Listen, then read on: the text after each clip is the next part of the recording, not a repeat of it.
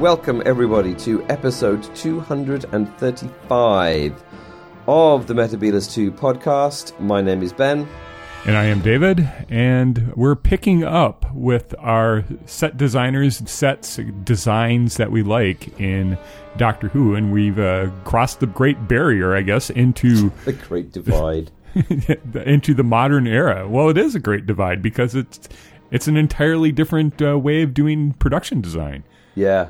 It's an entirely different way of doing everything, but yes. Yeah. Also production design. Yeah. Yeah, especially, I mean, because in the classic era, they would be BBC staff people, and they're BBC staff, of course, but you'd have one person pretty much doing set design. But in the modern era, the production designer is more on the executive team level. He's he or she, in this case it's a he, oversees the basically entire art department and is doing people management and team management and basically an overseer rather than perhaps the actual artist designing. But then again, the production designer also is responsible for that. So it's hard to pin down whose ideas is what for production design in the modern era. Yeah, sort of responsible for the overall tone of the thing. Yeah. Which actually is, it's, I don't know, it's a good thing or a bad thing. I mean, it means that there is a consistency, I think, across the design, which I think is helpful. Mm-hmm. Things look like they come from the same place, mm-hmm. but then you don't get the kind of wildness of sudden changes of direction that you get with the old BBC system, where, mm-hmm. A designer is basically allocated to the production and kind of like it or lump it, basically. Mm-hmm. But here, in the new Who world, it's sort of everybody is sort of. I mean, the showrunner obviously has got views on what things should look like and how things should be. Especially a showrunner like RTD, who right. is a very visual person. He's a cartoonist. He can draw. He's interested in what things look like. Perhaps more so than other showrunners that we've had in the new era. So yeah, it's actually kind of interesting that things sort of change. It becomes more like a movie, obviously. Mm-hmm. It's a single camera, blah blah blah. So yeah. Well, I think what we've commented on, the designs of a production in the classic era that we really liked is when the costumer, the set designer, sound, everyone came together and it was a very plausible, believable world. And I think one of the best examples of that is, of course, Robots of Death. Mm. When you have a production designer, someone overseeing all the visual aspects of it, then you're going to have more cohesiveness for the various textures, the various layers for sets, for props, for art. It's going to fit within one person's vision, and it's going to be more cohesive and tied together. Yeah, which is, I think it's generally, in general, that's a good thing. It's a good thing. Mm-hmm. So generally, at least in the RTD era, you'd have the executive producer, RTD being one of them, usually Julie Gardner, co-executive producer. Then you'd have the writer, another producer kind of on a day-to-day level, the director, mm-hmm. director of photography, and visual effects, and then at that level of the same level as director and producer, you'd have the production designer. So it is an executive role. Yeah. And so to kind of cut to the chase, for the first 5 series of Doctor Who, aside from 2 stories, the production designer was Edward Thomas. And so we're going to, I think, talk about, from the first 4 or 5 series, the 5 designs that he oversaw that we found to be the best. Yeah, which will be good, I think. Yeah. Yeah, I think one caveat, or another caveat before we crack on, is that unlike when in the classic era where it was pretty obvious that something was a set or something was on location, I found that blending to be a lot more tricky to distinguish between. So sometimes they're on location, sometimes it was set, and sometimes it was CGI. Right. And so if our listener knows better that this is entirely a location that was dressed, or entirely computer generated, that good on you. I did my best, I guess, to pull out what was actually designed as a set rather than repurposed or augmented. Right. Yeah, no, I think that's a fair thing to say. Yeah. So should we flip a coin? Do you want to go first, or how do you want to go? I will go first. All right. And my first choice is the Christmas Invasion. Yeah. Tell me more. Interesting. Why do I like the Christmas Invasion? Well, so sort of interesting to go through this because, obviously I've got the stories that I like and the stories that I feel were successful, but that doesn't mean that if I like the story, doesn't mean that I like the production design. Right. So there are some stories that I find I'm not too keen on that, but I really like the way that it looks. And Christmas Invasion, I think, is fine. Actually, it's a fine story. It goes on, as I think our listener will remember. I'm not too keen on the kind of the extended regeneration episode, but it was awesome to see David Tennant step into the role. I just thought that the Sycorax spaceship was cool and interesting and different. That seemed to me to be a set, right? Yeah. Pretty much. No, I think they found an actual Sycorax spaceship. Yeah, they hired the Sycorax from, I don't know, whatever dimension they're from. And I thought that was unusual and different. And I think the Sycorax, I don't know, I don't know whether they're due for a return. I think they're pretty cool. They're kind of like a blood death cult of some kind from space, and they live inside what looks like a rock. Yep. And the inside of their rock also looks like a rock, and is very good. So yeah, that's really where I am. I mean, I was also remember being very impressed by the final scene where there's a sort of a climactic sort of Highlander style sword battle, which looks like it's happening in space, but of course it's not happening, not in space. Looks like it's happening up in the air, but of course they shot it in the Brecon Beacons or somewhere, which I thought I thought that was pretty clever. So yeah, no, I didn't really pick anything, I'm afraid, from the Ninth Doctor's era. No, because I think they were sort of struggling all the way through that era to get it right. I think everybody, and I think this is on record, I think everybody was like, oh, hang on, this is really hard to make. And I think a lot of that shows actually in the production design throughout the Ninth Doctor's era. I mean, the stories are great and the acting is great. In some ways, that's the easy bit. Easy in inverted commas, but it was like, okay, how do we make a science fiction show in Britain for the first time for 20 years, basically. Right. So yeah, so that's my first one, Christmas Invasion. Yeah, so like you, I didn't choose anything from the Eccleston year because they were getting their act together. What came afterwards in the following 4 series for Edward Thomas, I think, was much better than what he was able to pull off in the first series. What I recall from the Christmas Invasion is, I don't know if Jackie's, the Tyler's apartment was set or if it was on location, but the scene with the spinning Christmas tree. Oh, yeah, that's a great scene, yes. And going through the wall, the domestic settings, and having not been in Britain at that time period, they seem very convincing to me as an American that this is very plausible. And I think domesticity is a hallmark of RTD's early Doctor Who, and it was convincingly carried out.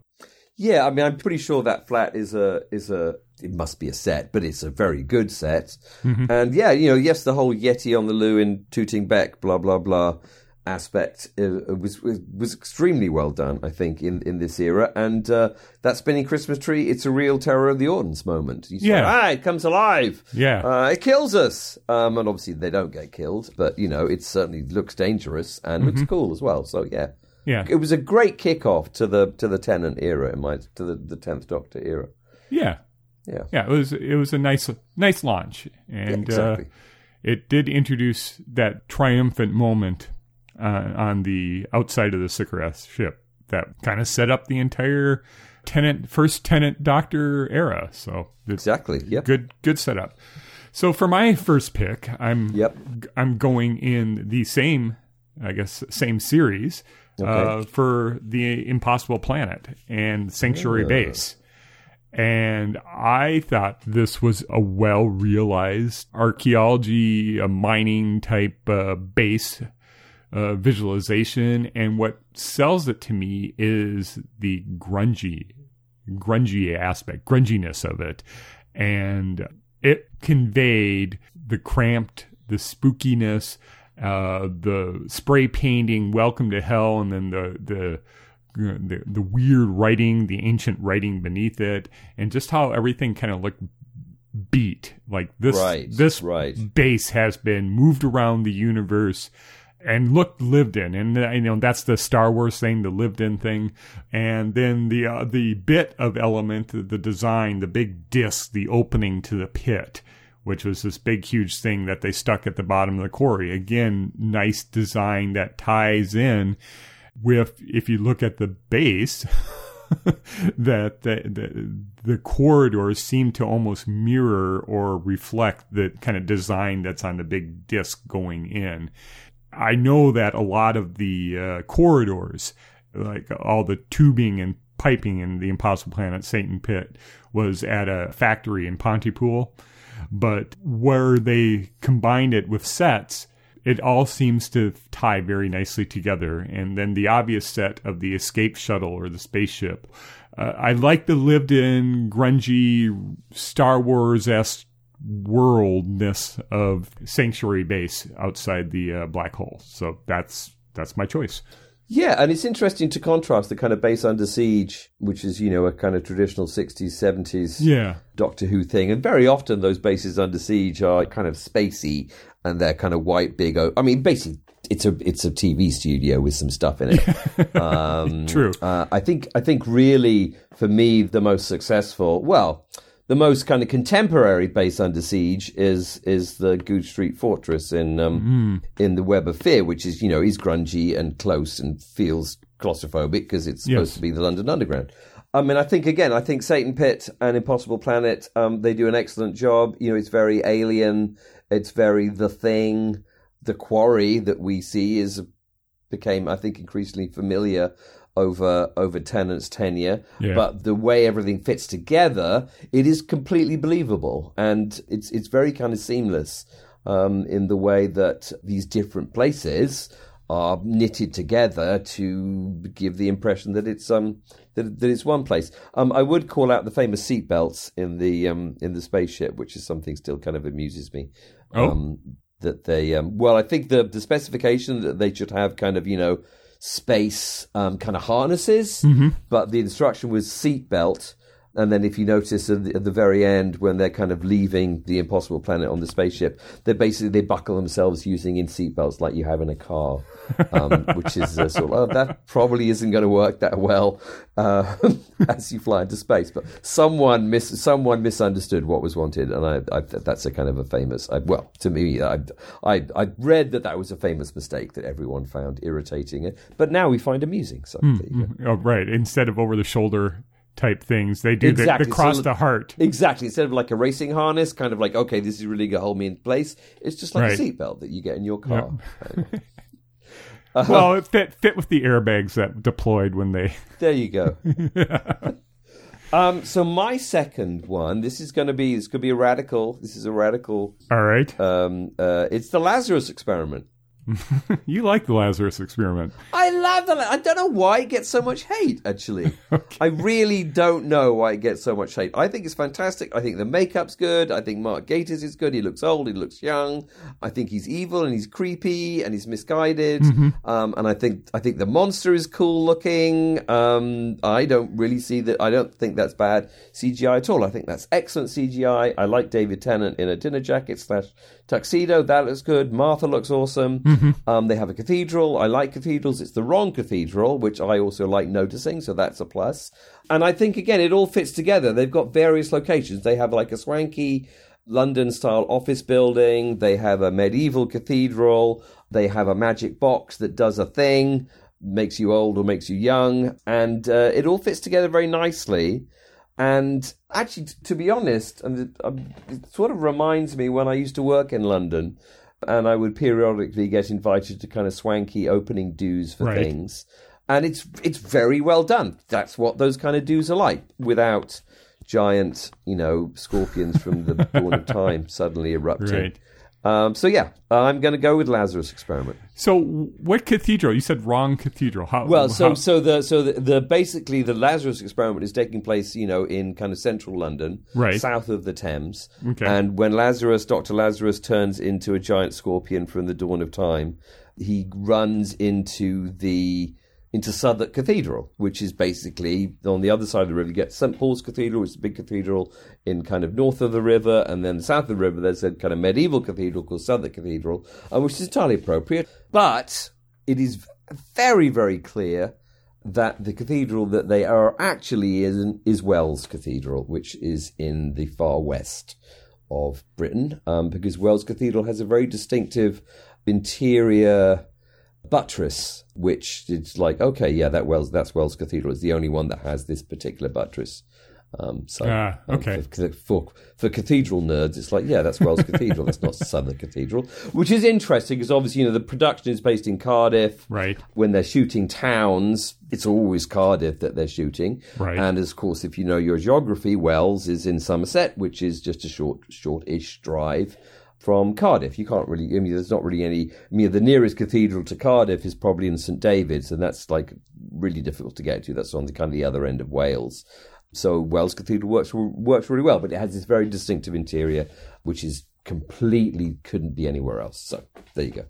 Oh, so if you visited your cathedrals of England, Somerset is England. Yes, absolutely. Okay, so then you would know. All right, excellent. Yeah, there you go. Yeah, a little bit of cathedral trivia there for our cathedral fans. So for my next story, I guess going for location, this one is a tricky one to know exactly what was CGI, what was location, and what was set. But I'm going with the fires on Pompeii, which was filmed in Snap.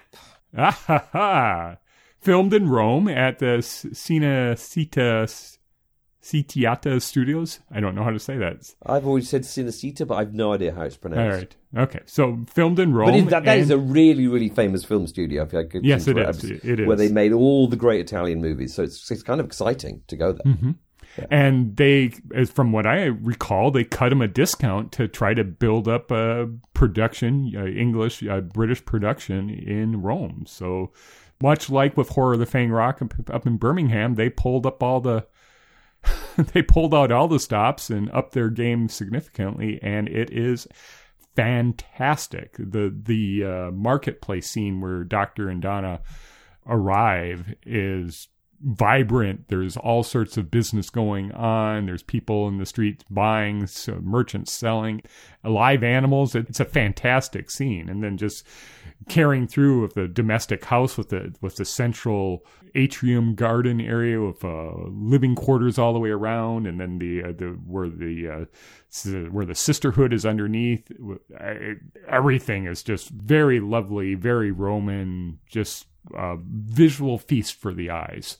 It's absolutely perfect. I mean, I think as far as I remember, I think it's a semi-permanent ancient Rome set that they offer at that studio, and you can come and do Spartacus or, Rome or like things set in ancient Rome. And I think one of the great things about the new series is they have really pushed, shooting outside of Britain.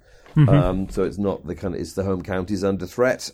And yeah, it looks great. And it should look great because it's a set that's purpose-built to look like ancient Rome. Mm-hmm. It's more or less a permanent set. That's what I understand, yes. It's a permanent set, and you can parachute in and do your thing, and it's ancient Rome. And it's great.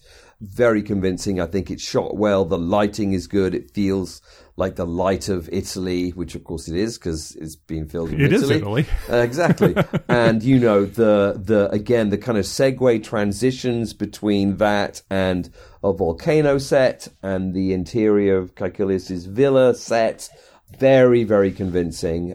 You kind of believe the whole thing. And actually, I think this is one of the criteria that I'm using to kind of, this is a good one, is is it believable? am I looking at it Right. and going, yeah, that's ancient Rome, or am I going looking at, oh yeah, that's a disused factory on the outskirts of Port Talbot. So yeah, absolutely. I'm concurring with you with that, and we have our first snap of the podcast. Mm-hmm. Yeah, it made me want them to spend more time in Pompeii. Really, Right. I would have liked to see this extended out, have more, at least more adventures in Rome or in the Roman Empire, because it is such a visual feast, and they were clever with it, and it just was a fun story that established Doctor and Donna Noble's relationship very early on, and it helps to have great sets, I think. The actors up their game to match their location. Yeah, that's an excellent point. I think, I'm not an actor. I don't really know any actors. I'm kind of guessing on this, but the more realistic the set, the more the actors can effectively pretend that they're, which acting is just pretending. They can pretend that they're in ancient Rome, and I think it works really well. Okay. I think it's helpful for everybody. Yeah. Yep. Viewer, actor, production team, everyone. It was a win. It's a win-win. Yep. It's everybody wins. Everybody lives. So it's my turn, right? Yes, Now, yes. so I'll have to cross out. Oh goodness, I've got a list here. Cross out Fires of Pompeii. I've just done the Lazarus Experiment. The next one I have, this is another, not my favourite story, but I just think it works really well because it's a thing the BBC does excellently. And I think it's interesting that even though this is all, an external production company and it's sort of only in some ways tangentially attached to the BBC, right. The Unicorn and the Wasp is perfect Agatha Christie, as it should be. Miss Marple could walk around the corner and it would work perfectly. So, as I said, it's not my favourite story because I'm not actually a huge fan of Agatha Christie stuff. Right. But it just works. It just works well. The house looks good. Some of it must be some kind of set. But again, the transition between the exterior kind of garden party aspects of the show and then going inside the house just works really well, and it is basically the kind of the gag is sold. It's completely believable, as it should be, because this is an area of English drama, middlebrow drama expertise. Right. I'm just going to repeat what you said because it does. Right. It does seem to fit under exactly what you're saying. Miss Marple or Hercule Poirot location or set that they would do in if they were actually filming one of the Christie mystery novels. So it fulfills the remit that they were issued. Basically, it is what it is on the tin. It is a well designed set from the 1930s, the interwar period. Yeah, and again, I have a soft spot for its. What am I trying to say? The kind of envelope of the thing, because I think the genesis of that particular story is obviously Agatha Christie, but there is and I think we've talked about this in previous podcasts because we've covered everything that's been in Doctor Who. I think there's a Christie story called Death in the Clouds, right, which was published in a paperback edition in the 1970s, which had a giant wasp attacking an aeroplane, and I can remember seeing that in a bookshop when I was a kid and being like immensely excited that it was a story about a giant wasp attacking an aeroplane, and then my mum saying, "Look, well, you probably won't enjoy that because it's not actually about a giant wasp attacking an aeroplane. Right. That's just what's on the front of the book." And it was good. It was an interesting learning moment for me that what's on the front of the book is not necessarily what is inside the book. And for a Christie story, it's absolutely nonsensical that the book cover that from a 70s reprint of the novel would be the inspiration for this story. Basically, it's there's nothing in the story that would say, okay, well, there's a Vestal form or anything. It's entirely Gareth Roberts taking a book cover and then making a story up around it, which going forward in time rather than backwards in time, it makes absolutely zero sense. Yeah, which is kind of funny, and I kind of like it in that way. So yeah. Anyway, So that's my choice. That's my fourth choice. Any thoughts on the manners? Just pulling up a few pictures of it here. It has a very of its time Oriental-inspired designs, wallpapers, interior art, flat pictures on the wall that are looks like Japanese or Chinese in origin. It seems to be very heavily inspired from that Orientalism, I guess, would be the right word for it. Yeah, that kind of mid 1920s kind of post-war kind of posh house furnished by someone who maybe was in China in the late 19th century. I think it just works. It's as I said, it works. It should work because this is what kind of British TV kind of foundational. We do detective stories set in the 1920s really, really well. And I think it was fun to see Doctor Who do that and do that excellently. Really, as they should. I'm just pulling up a picture actually of the giant wasps. I mean, the actual the death in the clouds. I mean, I think someone is killed by a wasp. Mm-hmm. I think they're murdered like a wasp is introduced, and they're allergic to wasps, which is why there's a giant wasp on the front of the book. But yeah, again, I just kind of love that kind of literal transposition that Gareth Roberts, who unfortunately is slightly a persona non grata currently. Yeah. Not going to change anytime soon. No, I think he's set in his ways. And he's an awful gay Tory. So, I mean, again, I think his love of Agatha Christie completely fits, basically. So there you go. Mm-hmm. That's my choice. Right. Okay, so I am going to go with the Sontaran Stratagem, the Poison Sky. Okay. And you're going to explain that? You're going to explain that? Yeah, I am. I am going to explain that. It's minimalist sets in many. It's a lot of locations, but the sets that they do, like the Sontaran ship or the Sontaran lab that's doing the cloning of Martha and other people underneath the factory, it's done with lighting. And there's throughout this story, the Sontarans have this lovely. They're in these lovely blue costumes, but everything around that Sontaran tech is purple. And so you have all this glowing purple, and it ties all really well together. And I think this is the first time we've seen in a Sontaran mothership, and it's all at the short, squat, stocky Sontaran scale.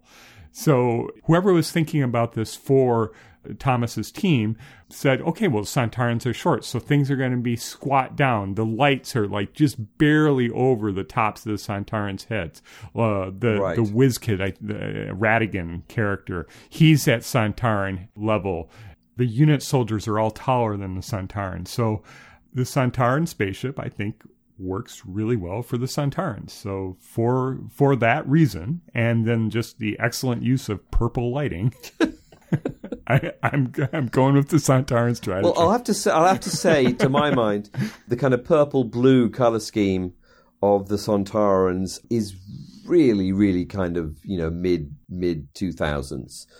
Yes, it looks incredibly dated to me now, which is weird because that means that things that I think are actually relatively near are actually not near at all. They're a long way away, time-wise. But yeah, it looks very much of its time. And I think when we meet the Sontarans again in Jodie Whittaker's time during the whole Flux excitement, they look very different.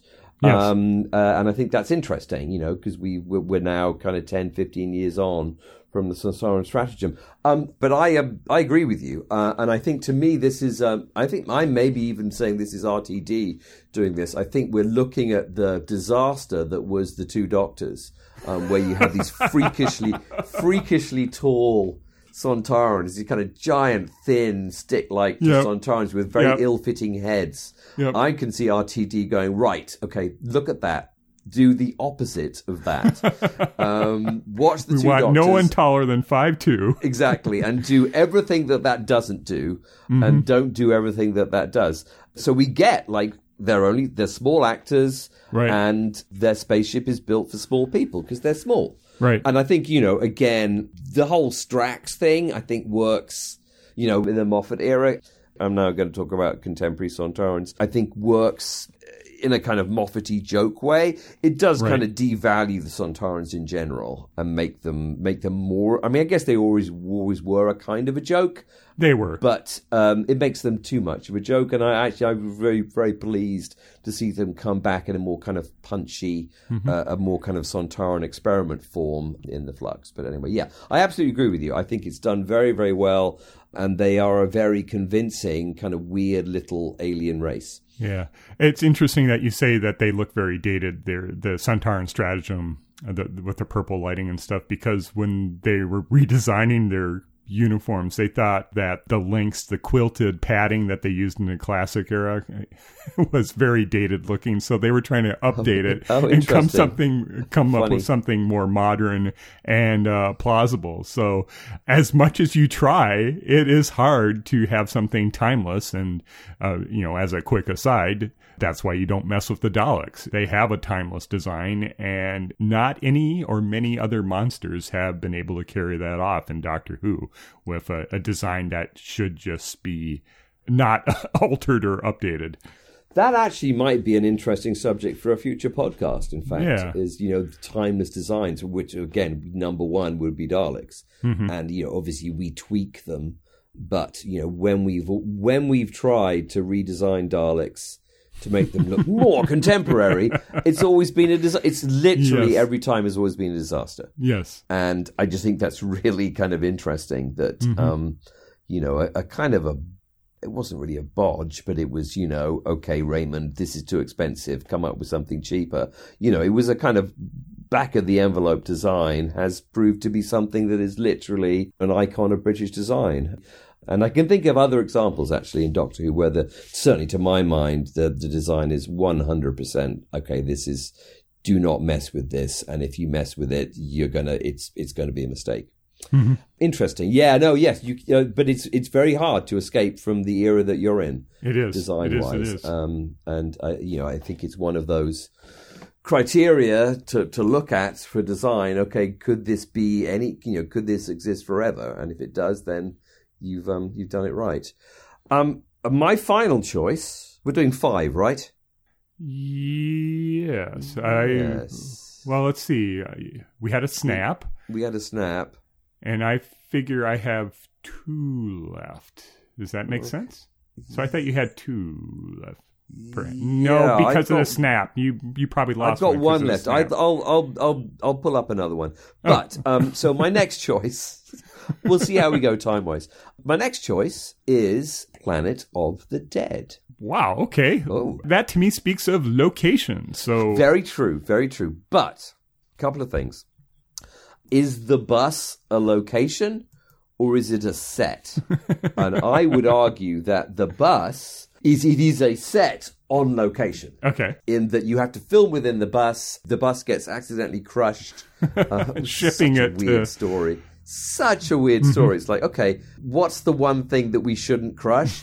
Let's crush that one. It's like, of all the things you could crush, of all the literally hundreds of thousands of containers that are being unloaded and loaded in, Dubai or wherever the hell they were, the only one that someone decided to drop something on was the one where there was actually some damage done. So, I think that adaptation to the crushed bus and the kind of bus as that kind of quick work in terms of production design. Okay, let's fudge this so that it works, and let's fudge the story so that it works. I think is something that I've always been impressed by. But the aliens, whose names are temporarily escaping me, Tritovores, if it comes to mind. The Tritovores, those are the fellas, exactly. Their spaceship is great. It looks like the kind of spaceship that a kind of a fly style alien would have. Fly in workman coveralls. Exactly, which are fantastic. And they're the kind of when what's her name? Oh, God, I really should have pulled up some Lady names Christina. Here. Lady Christina gets dangled down into the the engine room. Right. That is very convincing. And I guess in some ways, thinking about it right now, it's kind of similar to the Sycorax ship. It's a spaceship that doesn't really look like a spaceship. It doesn't look like the inside of a factory, though I think it possibly might be.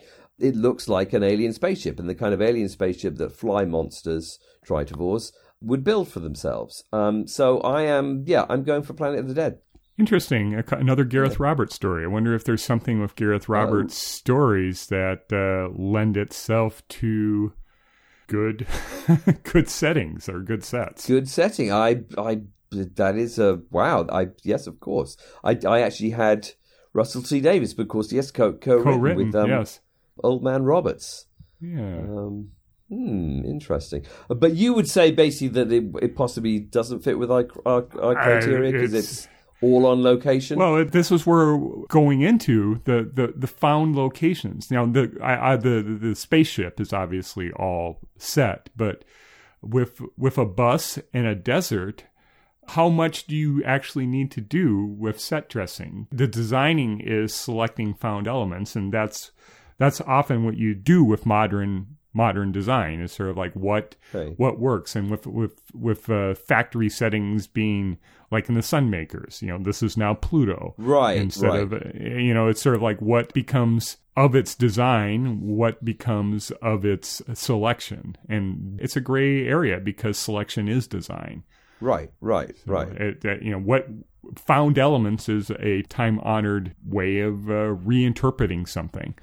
So in this case, with the bus, it is a bus. It isn't a space bus. It isn't anything, and it's a damaged bus because the longshoremen in Dubai or wherever they filmed screwed up. Yeah, exactly. Which in some ways I think is kind of weirdly hilarious.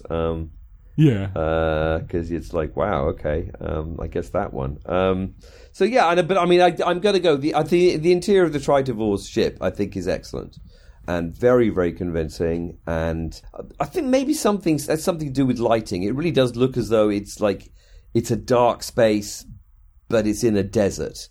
And there you go. All right, that's my choice. Okay, so I have a couple left here. Okay. I'm going to go with Vincent and the Doctor, which is a Series 5 story, and this was filmed in Croatia, and you can't go wrong with an actor, Tony Curran in this case, who is a dead ringer from what we would think of as Vincent van Gogh. But where this shines is using Van Gogh's paintings as an inspiration for the design, and then being able to execute on that and make it very plausible that these are the locations that inspired the paintings rather than the other way around, that these are the paintings that now inspire the modern location for filming. Right. And it is a gorgeous, visually rich set designs. You go from the Cafe Terrace at night, the famous painting, and then the art department looked high and low for a suitable cafe in Croatia to use, and then they had to repurpose it and basically take it. Okay, we have the exterior, now how are we going to dress it to make it look like the painting? And it's very, very plausible, and they call upon it. Amy's holding up the tour guide or the Van Gogh book of paintings, and that's how they do the location. That's how they find where to look for Vincent.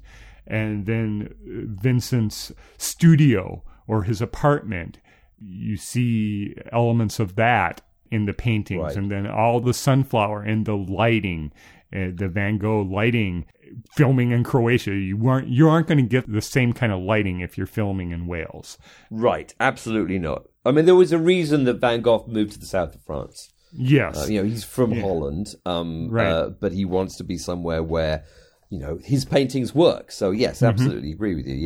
Yeah. So the light is perfect for the story, for the artist. And then the final bit, now this is all CGI, but it falls within production design when the Doctor, Amy, and Vincent are all lying on their backs, staring up at the starry sky, then having that transform into the starry night through CGI. And so you, as a viewer, can literally see the transformation that Vincent van Gogh sees is, I think, fantastic. Just, it's a visually luscious, beautiful set production design, and it's one of my favorites.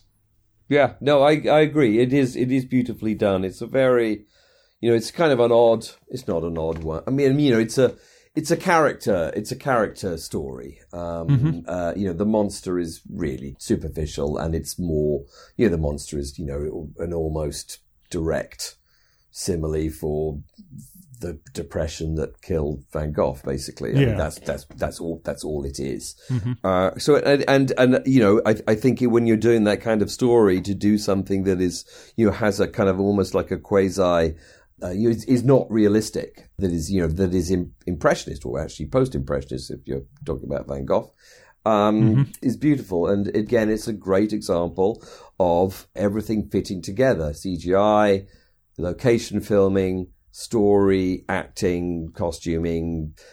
This is why we have, in contemporary Who, we have a production designer who is part of the executive team. So everything fits together. There's someone in charge of the whole thing. And if it doesn't fit with what the executive team feel the show should look like, then it's sent back and redesigned so that it does fit with what everyone thinks the show should look like. Yeah.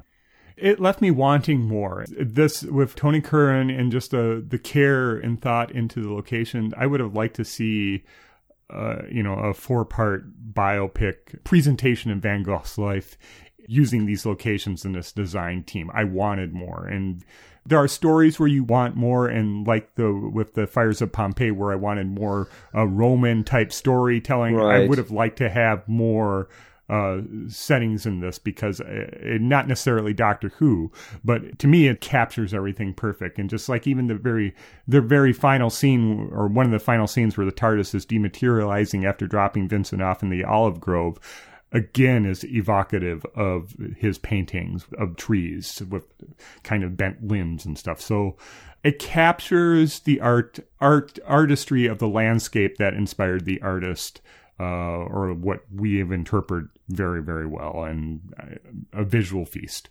Yeah, absolutely. No, I agree. And actually, I mean, I was just kind of idly looking at it as you were talking. I'm going to go, and this is one I've slightly pulled out of my head, my basket, is Vampires of Venice. Oh, same Croatia filming set. Same thing. Yes. And this is, it's not a favourite story of mine. It's a little bit daft. I'm a big fan of Venice. It's an amazing city to go to, and they do an excellent job with knitting Welsh interiors and Croatian towns and plate shots of Venice and CGI water. Right. It's all kind of stitched together. So yeah, we're in Venice. Right. It's in some ways, well, why didn't you just do like the Vampires of Croatia instead? But I understand why they didn't. And again, I think it's a really good example of, exactly what we've been talking about, that there is a reason why you have a production designer, so that everything, there is one person who is in charge of making sure that everything fits with the overall look of how the showrunner wants that particular episode to look like. And I think by this time, so this is season 5 or so, right? Of the new series 5. Yeah, series 5.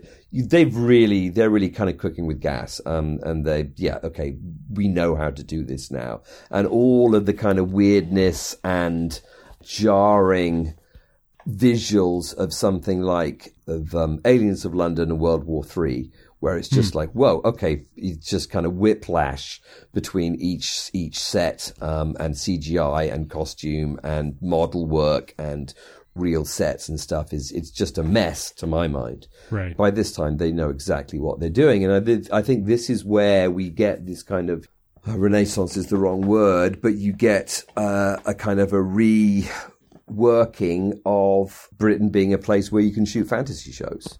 I think this is where you start to get Game of Thrones and Golden Compass and, all of these huge productions that, are now shot not just in studio in the UK, but also on location. I think, this all comes, I think, from Doctor Who being remade and being rebooted in 2005. you've generated enough talent. Right. You've had to develop enough talent to Right. support the show that now that the industry in the country can also support other Absolutely. productions because you've grown that talent pool and expertise. Yeah, absolutely. Yep. That's how it works. And I think we're looking at a slight sort of golden, like you can't really say it's a golden age until it's over. Right. But it's a really, and it's kind of distinctive. I mean, when you look at those kind of fantasy TV productions, there is a slight similarity to them because they're produced by the same people who've been working on Doctor Who. Mm-hmm. But I think that's fine by me. It's excellent, and I think this is all another reason why our favorite show is a show that everyone should like because it has been so influential and in every way. Anyway, that's my view. Yeah, so I think to kind of cap it off, I'm going to go with Edward Thomas's final production, which was the Pandorica Opens the Big Bang, and Right. it ties together a lot of things that you're saying, that you needed someone with an overarching vision to tie everything together. And how does the Pandorica Open begin? It's a teaming of Moffat and Thomas of the design where they cleverly filmed after each little production a scene for the Pandorica Open. So you have Vincent having strange visions and painting the exploding TARDIS. You have Churchill in the cabinet war rooms talking about it. You have Liz 10. You have River in the prison. You have all these visual elements from the various different productions of Series 5 tying in. And then you have the whole business with River being Cleopatra, so you have the Roman kind of tense. But the piece that I think is very iconic of that series, the Pandorica, this big cube with a dial type writing around it in Moffat's underhenge, with it's basically this gallery underneath. It looks like it's plausibly there. Now, I think archaeologists would totally disagree with that, but from a lay viewer, oh sure, there's an underhenge and it looks exactly like I would think it would be. It's a big cavernous space under there. It's carved in there, and in the center with all the cobwebs and crap hanging down is this Pandorica cube. And so I think it shows an overall vision for not only a series, but as someone who's gaining in confidence and skill, it's a launching point now for him to go off and do these other productions and stuff. Right. So it is kind of the exclamation point on Edward Thomas's time with Doctor Who. Yeah, absolutely. Agreed. Yep. I think that this has been this podcast is always great. But I think this has been an interesting exercise because the immediate response to is like, well, this isn't the classic series, so how does it matter that it's all the same designer? So it looks the same. But actually, this is the way that things are made, and this is something that has really had an effect on, like I think Doctor Who always does, has an effect on kind of British culture in a wider sense, which is why it's such a great show. Mm-hmm. And Thomas went on. He was the designer for Sherlock. He carried over through the end of Torchwood. But then he was production designer for Line of Duty, a very popular TV series. Interesting. Yeah, he was production designer for Da Vinci's Demons, another series. Then he'd start moving into cinema with Escape Room and Monster Hunter. And so he is continue on his career, and he still has he's still on the go. I mean, his latest TV series is Who is Aaron Carter? So he's okay. So he is continuing to work, and he obviously didn't get a start in Doctor Who, but I think Doctor Who really, really kind of honed his craft, so to speak, with the diversity and stuff. Yeah, and I think this was true of the classic series as well. There's so many designers came out of the classic series and became really, really important people in terms of creating culture, and the show is a great jumping off point for that kind of thing. Yeah.